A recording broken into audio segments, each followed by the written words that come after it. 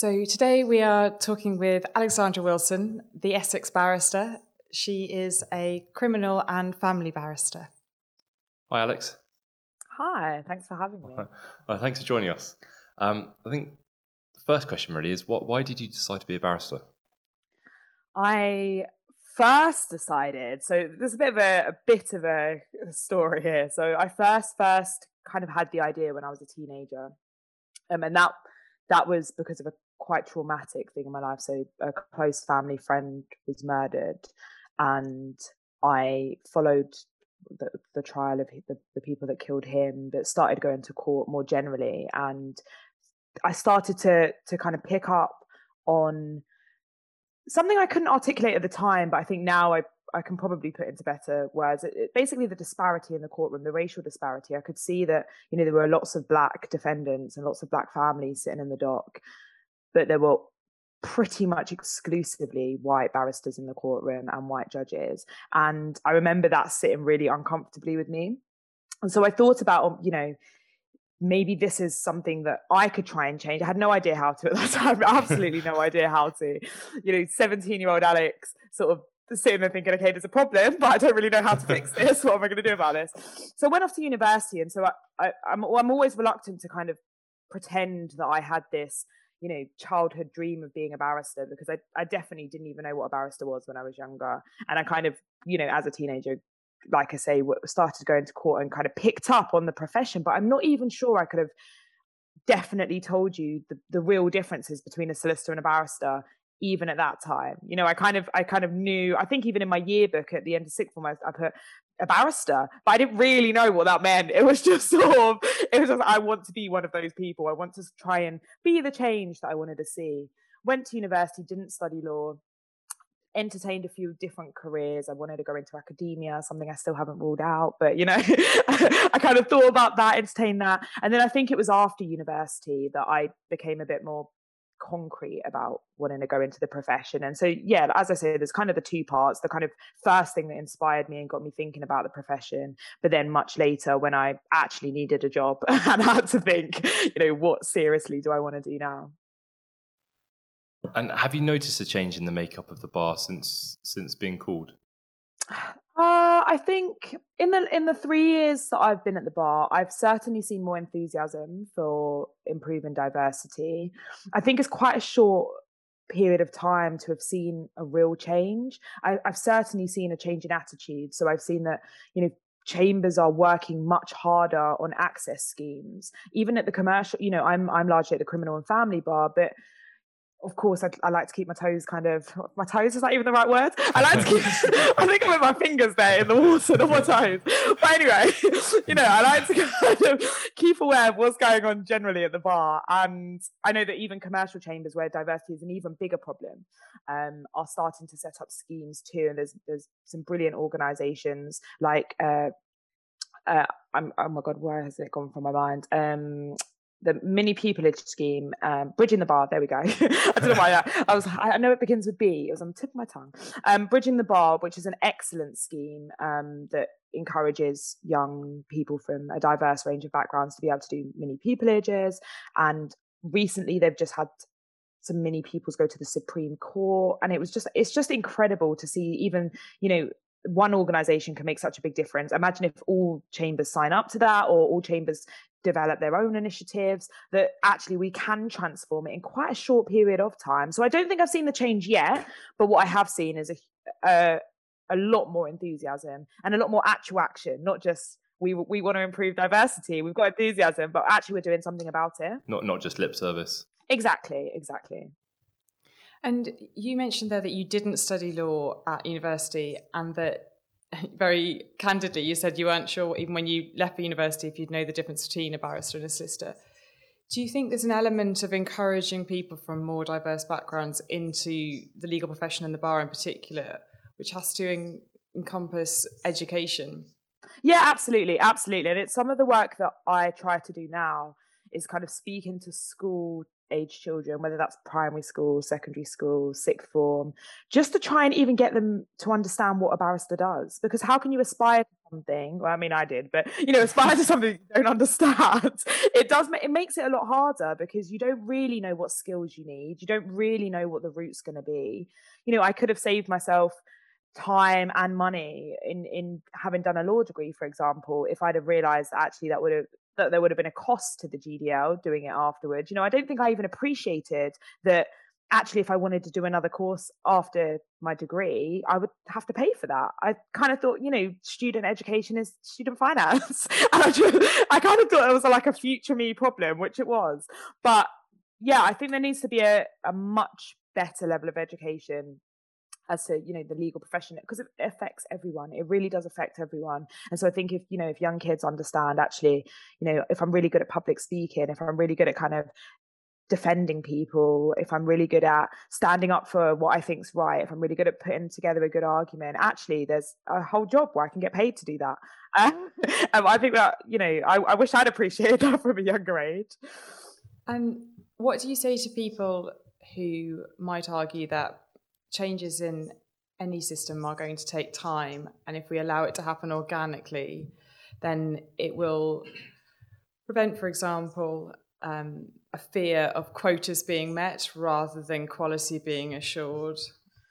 I think that's probably the most common most common argument, in kind of resistance of diversity schemes, is that actually it should happen organically. My response would be that it's not happening.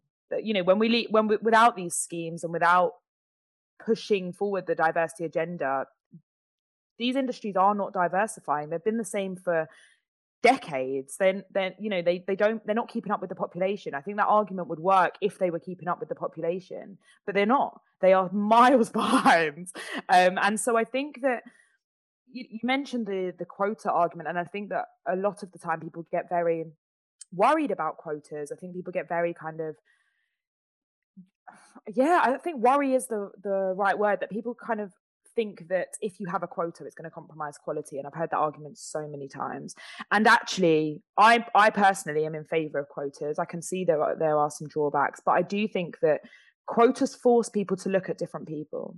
They force you to look at groups of people that you might not have otherwise looked at, and probably wouldn't have looked at in some industries. If you have to have a certain number of people from a certain background, you're forced to look at that group of people and to find talent within that group. And I think that anyone who suggests that quality would therefore be compromised is inadvertently saying that there are not talented people in those groups. So it kind of comes from a bit of a racist ideology anyway to say that it would compromise quality, because that would only be the basic. That would only be right if there aren't talented people in those groups, or if one race or one group of people is so much better than everyone else. And so I think anyone who I hope most people who don't agree with that perspective or that point of view would recognize that actually, we can find talent in most groups in society, in all groups, not even most, all groups in society. And do you think the bar's traditional and elite nature prevents people of low-income families from applying to the bar? Absolutely, yeah. I think that we would all be a bit delusional if we thought that didn't have any impact. I mean, we literally wear horsehair wigs and gowns. It can't really get more ridiculous, in my view. And I think that for me, the thing that puts people off, the thing that I see puts people off, is the cost of all of that. It's not even just the attire. The attire is alienating, but there are some arguments for it. It is also equalising. The fact that everyone wears a wig, everyone wears a gown, it kind of makes you feel a little bit more like it's a level playing field. But it's so expensive. The gowns, I think like 200, and I'm trying to remember now, but I think when I bought it was about £250. The wig was the wig's about 600. The wig tin was like 300, and you're optional. The wig tin it is very optional, to be fair. It's very optional. And the wig bag, again, optional. Not the wig bag, sorry, the wig and gown bag, again, optional. But this, the thing is, particularly if you're from a background where you don't know barristers and you don't know what is even optional. You don't want to be the one person in court that doesn't have a wig tin, and you don't know that before you start going to court. You don't know what's normal and what's not normal, because you're not from a family of barristers who can say, oh, actually just use a biscuit tin because no one will mind. Because actually you might think, if I'm the person that uses a biscuit tin and everyone else has got these expensive tins, I'm just ostracizing myself. I'm highlighting that I'm not from the same background as everyone else. Because I see on Twitter all the time people saying, just use a plastic tub, use a biscuit tin. That's fine if you feel confident and you don't feel that imposter syndrome and you don't feel that you don't belong there in the first place. But if you already have those feelings and then you come to, I'm just being realistic, you come to court with a Quality Street tin, I think you're going to be thinking, actually, people are going to laugh at me. It's a bit like school. That's why I've got roses. That's why I've got a roses tin. Exactly. There you go. Because it's all about roses, not Quality Street. But no, quite. I mean, I think that actually these tin, they're, it's not me justifying the cost of the tin, because actually I think that it's extortionate, and I think that it creates a kind of another layer of exclusion for people, that actually you're not part of this world where we can all afford to spend frivolously, which is what it is really. Yeah. It is an ornate tin to keep a wig in. Yeah. And talking about that world, did you know anyone growing up that was a barrister, or is that why? I mean, is that why you've led to doing more mentoring? Yeah, exactly. So no, I didn't know any barristers. I think the first time I met a barrister was after, well, I did work experience. So when I was actually in my year 10 work experience, I went and did a week in a local court. And so I remember meeting some barristers then. I can't remember now whether they were, because I shadowed some CPS barristers, and so I can't remember if they were the self-employed. No, I can't remember whether they were self-employed and just working for the CPS, or whether they were in-house. But I remember the first time I properly got to know like a self-employed barrister, barrister doing what I do now, was after university, and he was brilliant. He's one of my mentors even still today, and a really close friend. And he made me believe that I was good enough. Having that conversation with him kind of made me realize that actually, normal people do this job. And sometimes people just need to hear that. It's not, I don't think that we purposefully create the idea that, we're all above society. I just think it's almost inevitable when you go around in horsehair wigs and gowns that people are going to think you think that. So it's our job to kind of break down that barrier and to go out and into schools and to young people and explain to them that actually we are ordinary people, and there's a lot of ordinary, I've got a lot of friends at the bar. I don't think I would have loads of friends here if I thought everyone was awful. I think that there are lots of brilliant people, and now that's exactly why I try to go into schools. I have my own mentors. It's just mentees and mentors. I have mentors still, but I have my own mentees. And I think it's really important to kind of get the message out that if you're bright, like dedicated and committed, and you want to work in this industry, then why not? It's not for people from a certain background at all. No, and that's one reason I do mentoring as well, because I didn't know anyone growing up as a solicitor or a barrister. And I find it important to give other people who are going through the same process I did more of a assistance in terms of applications, what it's actually like to be a solicitor, higher rights advocate. Exactly. And because there are certain things in these applications that people are looking for. For example, they want to see at the bar, people want to see advocacy experience. And if you don't have someone giving you that little nudge, it can be hard to know that that's what you need to be doing in preparation. If someone's got a dad who's a high court judge and, a mum who's a barrister, or, a Supreme Court judge, let's say, then they're obviously going to be told, if you want to be a barrister, you need to make sure you're getting advocacy experience from university. To start thinking about who you're going to shadow, what X, Y, Z. And I think that's what I'm trying to replicate. I'm trying to almost be like a little fairy godmother to some of these students, and just give them a little nudge in the right direction. It is. It's still such a closed world. It's so difficult to find that information if you don't have it already at hand. It's like that phrase, priceless to those who can't afford it, free to those who can. Exactly. Yeah, completely. I wanted to ask, aside from the damage that you could argue the profession is doing it to itself by just missing out on a huge pool of very talented and intelligent people if they aren't recognising the importance of diversity, what do you think the importance of diversity is at the bar? I think it brings a range of perspectives, and that's so important. in a job where we're representing the general population. In both my criminal and my family practice, I'm representing ordinary people from a complete range of backgrounds. There is no typical criminal or typical person who ends up in the family court. As much as people might like to believe there is, there's not. I've represented people from all different types of backgrounds, different racial backgrounds, of course, different genders, different ages, from different class backgrounds or different socioeconomic backgrounds. And so as a profession, our job is to be those people's voice. Like, we are their voice on sometimes the most important days of their life. Many of my clients have been at risk of losing their children or losing their liberty. And that's a really important job. And I think that clients expect that our profession properly will represent the population. It's not just about our profession and our kind of internal look at, morally, should we be diverse? Clients expect it. They expect that we are working alongside a range of people, because our job is to represent a range of people. And if we only ever see certain people as defendants, behind bars or behind glass screens in court, that will shape our own prejudices and our own views of those people or people from that background. And so it's really important, just on a kind of our own experience of different people, and making sure that we can properly represent people from a range of different backgrounds, that we are regularly mixing with people from a range of backgrounds. And the easiest way for us to do that is within our own profession. Our own profession has a duty to make sure that we're all mixed and diverse, and that we're making sure that no view is being excluded. And sorry, just to quickly follow up on that, because I was wondering if you've ever felt almost the reverse of that, almost in a way that you'll get some women solicitors, for example, in divorce, and they want a male, women clients in a divorce might want a male solicitor because they have an internalized notion of what strength or professionalism looks like. Absolutely.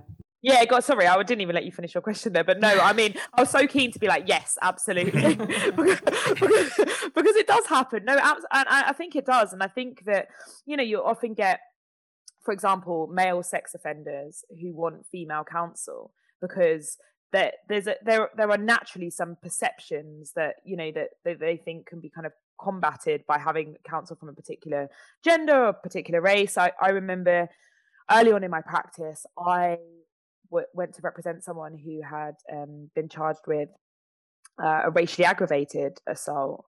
And when I went along, I think they were surprised to see me, because the racially aggravated assault was against a black woman. It was a white man. And I think he felt probably quite uncomfortable, because actually, I had, personal characteristics which were relevant really to his offense, in that he was alleged to have, expressed a very racist attitude towards a black woman. But I think even in that case is a good illustration of this. What I reminded myself of in that case is that I'm here to do a professional job. My personal characteristics, yes, they might help me have a more informed view of the world, or a more informed view of some of my clients, or a more informed view of the criminal justice system. But as a barrister, I'm a professional. I'm not there, in my capacity as as any one of my personal characteristics. I am there as a professional in that environment. And that's why I could still represent, this person. In fact, actually, he got acquitted. So, it shows that actually that in these circumstances, you kind of have to detach an element of your personal identity. And so, yeah, I have absolutely no doubt that there were clients that will pick me because of my characteristics, and clients that probably won't. And the problem is the bar. I say problem, but the bar does allow for that, especially with direct access increasing, where clients can go directly to barristers. I have no doubt that in domestic abuse cases, women often want to be represented by other women, sometimes for legitimate reasons, sometimes just because they just want it. Sometimes it might be a safety mechanism, sometimes it is just they just want to be represented by a woman. So I think I definitely think it happens. I think it's hard in some cases to stop that. I think that what I would be upset by is if, for example, and there's been cases like this in the press before, where solicitors or clients have said, I don't want this person because of their personal characteristics. If I got put forward and someone was like, actually, I don't want her because I don't want a mixed race woman representing me. And my clerks were like, okay, sure, we'll swap it. That would obviously be a problem. And that goes for anyone. I think if someone called up and said, I don't want a white man representing me, equally, a clerk should not say, oh, that's fine, we'll swap it. Because you should, that is just overt discrimination for no good reason. And I think that stuff we can monitor and we can make sure that as a profession, we don't allow that to happen. But in terms of like internal, if someone thinks to themselves, this is who I want, and then just doesn't say it, I don't think we can stop that, unfortunately. Alex, you've written a fantastic book called In Black and White. What was the motivation behind writing that book? I was actually asked to write my book after a tweet went viral. I've had 2 viral tweets, and honestly, they shape your life. But the first one was probably the one that kind of shaped my life the most, I'd say, in that I tweeted that I was going to be representing people in the courts of England and Wales, prosecuting and defending in a couple of months' time. And that this is what a barrister looks like. And I tweeted my call to the bar photo. And I remember tweeting that, kind of thinking, oh, this is, I kind of want to get the message out there. It's a bit, I've touched on it in some of the other questions, but, I really wanted people to kind of see that actually, yes, you don't have to look like this image we often see of a barrister, a kind of white, middle-aged male. Actually, there are others out here. We're here, we exist. And I wanted to send that message out to young people. I did not expect it to pick up in the way it did. I remember waking up in the morning being like, oh my goodness, this is crazy. I feel so seen. Like I just feel really under the spotlight. And then, so off the back of that, some literary agents got in touch and said, did I want to think about writing a book about some of my experiences and my background in my journey to the bar, but also the kind of first year of practice. And I remember thinking, yeah, I do want to, but I don't know if this is a bit premature. I'm a pupil barrister. This could all go very wrong. And so I decided to write it anyway.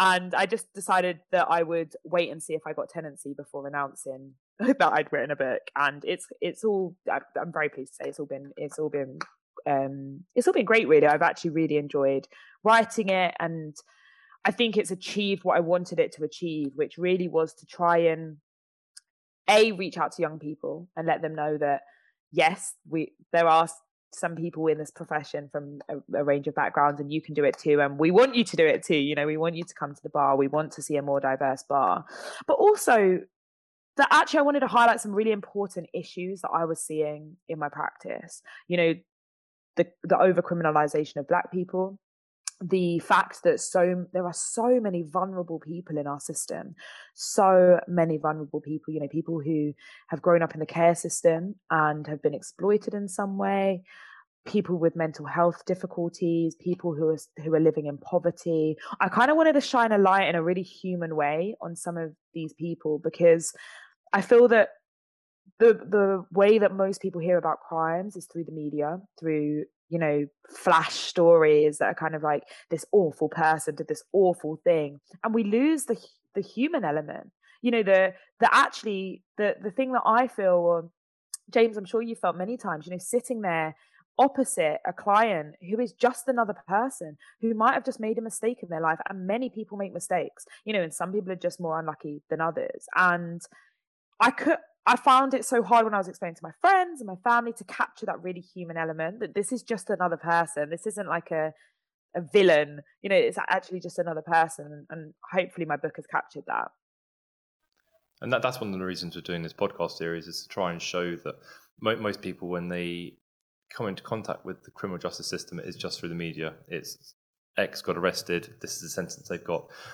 They have no idea what the process is. So from the point of the allegation and arrest through to a potential prison sentence, it's trying to put the pieces together so people have more of an informed picture, an idea of what actually happens in the system. Yeah, and I think that's fantastic, because that's exactly what people need. I think people need to have that. It's such a, I know we've touched on this, but it is such a closed off system. It's so kind of justice behind walls. And it's funny because we talk about open justice in the UK all the time. And actually so much of it is done in, you know, four walls of a courtroom that only the defendant and their legal counsel or their family members are in. And no one really hears about what's happening, you know, behind the scenes. Talking about four walls, I understand you're writing another book. What's that going to be based on? Yeah, so I'm writing another book that should be out at the end of next year, although it may be coming out beginning of 2023, because as usual I have so much on and I'm just trying to get it finished. But yeah, it's a fiction book, so it's quite different.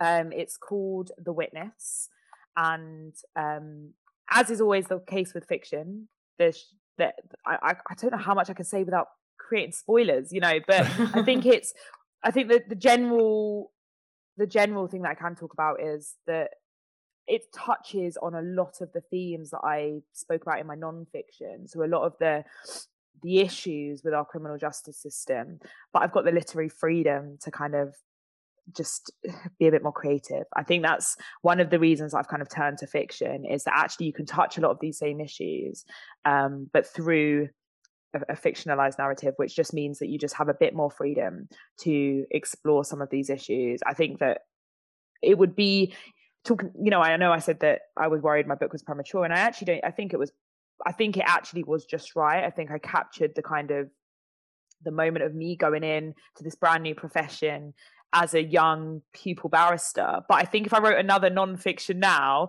not, you know, I've only been here 3 years, I'm going to run out of material. So I think that there had to be a balance of what the next kind of writing direction was for me.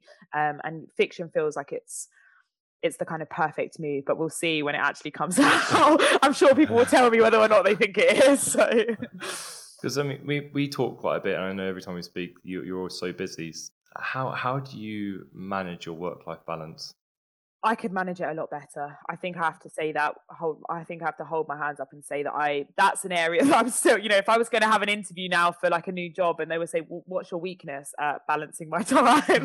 Because I think that I constantly say I'm going to get better at it, and I fail to be honest. I think that I take on a lot of, like, I take on a lot, and sometimes I need to remind myself that Rome wasn't built in a day. You know, that actually a lot of the things that I'm trying to achieve are going to take some time. And, you know, I do want them to, I would love to click my fingers and us to live in a nice, equal, fair society where we have proper representation in every industry. I would love it. I would, of course, love it. I started watching Formula One the other day and I was like, well, this could be my next challenge, because this industry is not very diverse. You know, there are barely any women, full stop, you know. And I was like, Alex, take a step back. You've got more than enough to be doing at the bar.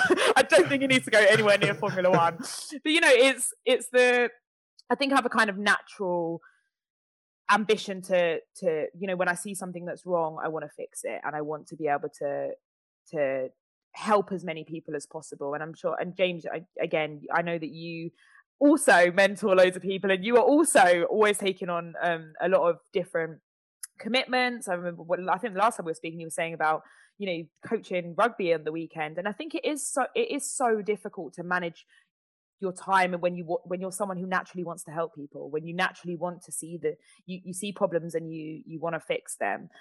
But I know it's not New Year yet, but my New Year's resolution, maybe a new academic year resolution, is going to be to just try and make a bit more time for yourself. Because I think what is important is that when and this goes out to everyone who is, you know, helping people in whatever capacity that is, it's so important that you don't burn out. And I think that that's what I have to be cautious of. You know, you don't want to get to the point where you're like, I've tried to help everyone, but now I'm just exhausted and I'm unwell and I'm ill and I don't have anything left to give because I've given it all. And that's not a healthy position to be in. So I think sometimes you just have to draw the line a bit and be like, actually, sometimes I need to just have my whole weekend, not just one day of my weekend, my whole weekend, just for me. And so I'm trying to get better at that. I really am. Work in progress. Have you got any top tips for law students looking to join the bar? Yeah, absolutely. I would say that my number one top tip would be to try and find what your unique, I don't want to use the unique selling point to describe a person, but you like what makes you stand out, because I think that even I was a little bit afraid to identify this before coming to the bar, but that is what gets you through interviews. You want people to leave that interview thinking, do you remember that person who did XYZ? You've got to, I feel like everyone's got to have their own identity, and it probably works for every industry. I don't think it's just the law, but I think that don't be afraid to be like, this is who I am. These are my principles. These are my morals. And this is why I'm an asset to your chambers. This is why I'm an asset to your inn of court, whatever it is that you're interviewing for. I think that you need to have a strong sense of self, because yes, of course, when we're in our barrister mode, we are professionals, and that's separate from our sense of self. But as a barrister, you are expected to have integrity. You're expected to, be able to confidently express your views on things, and pretty much every interview will get you to do that. So be proud of who you are, and actually that brings, like I've said it a million times, it brings a level of diversity to to our profession anyway, that we've got people who are proud of who they are, not all trying to fit this same mold of what they think a barrister should be. So I think that would be my first top tip. But my second one would be try and get as much experience as possible. And I know that's difficult, particularly in COVID. Obviously courts have they closed down for a bit, and then people were going back remotely, and now it's a bit of a mix. It doesn't have to be formal work experience. I think that's what I wish I'd appreciated a little bit more, is that even going and sitting in the back of court, you can talk about that in your interviews. You can talk about that in your applications, and it shows initiative. You can literally go and sit in your local magistrates court or local crown court. Obviously check in advance that they should be letting people in, open justice. But, COVID rules sometimes mean that some rooms, they don't let people in without kind of registering before or letting them know. But go along and sit in, make notes, not just general, like a verbatim note. Write what you actually learn, because then when you go to those interviews, you can say, when I went and spent a week in a crown court in blah blah blah, I learned XYZ. And you can be, I don't think anyone would criticize you for saying it wasn't a formal mini pupillage. I don't think that matters at all. I can't imagine anyone saying, well, it wasn't a formal mini pupillage. Like, no one cares. I certainly don't think the people I've met care. I can't say no one, but I think that I actually think it would be a selling point. It would be look how this person has used what they had available in the time they had available to make sure that they've accumulated as much experience as possible. And it also works really well for if you work full time. I think that one of the things that people is unpaid work experience at the bar. And so I think that is obviously a stumbling block for some people. And so, whereas if you go and do it in your own time, you can do it when you can, which I think is a good thing. What are the steps for being admitted to the bar in terms of applying to chambers? Yeah. So the first process, or the first kind of step in the process, is getting a law degree or a graduate diploma in law if you don't have a law degree. And then the bar professional training course is the next step. The bar professional training course was really expensive when I did it. I think it's gone down in price because the Inns of Court have set up their own course, and so it's kind of brought the private providers, it's forced them to bring their prices down a little bit, which is a good thing, and hopefully we'll see that drops more and more in the next few years. When I did it, it was I think about 19,000, but yeah, as I said, I think it's dropped by a couple of thousand now. So that's a 1-year course, or 2 years if you do it part-time. And then after that is pupillage. So it's up to you, really. I always say this to students. It's up to you when you apply for pupillage. The earliest you can apply is in your final year of your law degree or on the GDL. I applied on the GDL. That's like I say, it's the earliest you can apply for pupillage. And so there's no pressure to apply then. And I think, again, that's one thing that I pass on to my mentees, and I wish I'd known myself. There's no rush.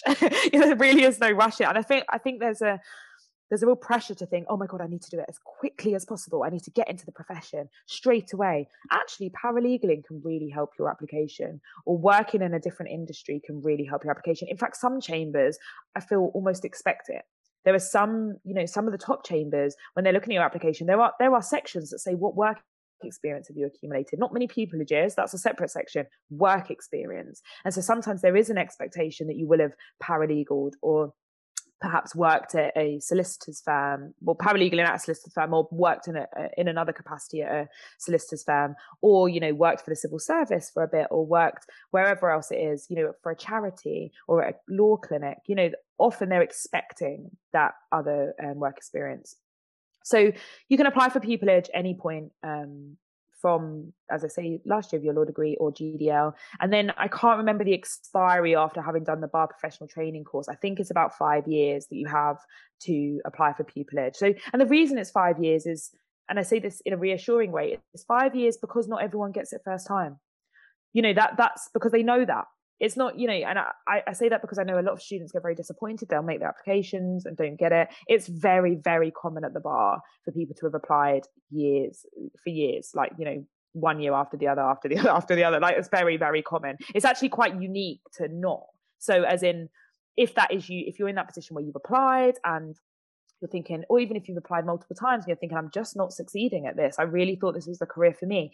Maybe it isn't. Maybe you can explore elsewhere, or maybe next time will be your time. It's that they give that gap because they know that there's not even enough places for everyone to get it straight away. So yeah, hopefully that outlines what the route is. And then after pupillage, you apply for tenancy within your own chambers, or you can apply elsewhere. I applied within my own chambers, and I'm still at the same chambers I did pupillage with, which works for me. We have a nice mixed practice, but some people move because they might change the area of law that they're interested in, or they just didn't like the chambers that they were in. How common is that for someone to have their pupillage in one chambers and then move? Surprisingly common, actually. I had the impression when I sort of started that if I didn't get tenancy, my life would be over. The kind of really dramatic student thing where you're like, if I don't get tenancy, like, this is all a waste. And now I've got a book coming out, and imagine if I don't get tenancy, this is just going to be horrific. And actually, I don't think it would have really mattered too much, because I think that it's surprisingly common. So many people do third sixes. So if you finished your pupillage and you weren't offered tenancy at your chambers, or you didn't apply, normally you'll apply to do like a shorter version of your pupillage. So you'll just do a 6-month stint somewhere, and then they decide after that whether they keep you on, or sometimes you'll go on to another chambers and do another 6 months. There are a few people I know that have done a few different pupillages and third sixes. I don't think that's as common. I think usually people will just make one move if they're going to make the move. And some people move at all different times of their career. So some people will stay at their chambers for 5-10 years and then decide that they're ready to make a move. It's obviously less common that people will be somewhere for like 30 years and then suddenly decide to move. That normally might mean there's been a fallout. But I think younger practitioners who are still exploring different areas of law, who are still open to learning something new, it's actually more common than I thought. I don't know the statistics, but it's definitely more common anecdotally than I thought it was coming into the profession. Mm-hmm. Alex, thank you so much for joining us on the podcast. It's great to have you on. Thank you so much for having me. And I'm sure we look forward to reading your next book whenever it is released. Thank you. No pressure. Thank you, Alex. See you later. Thank you. See ya.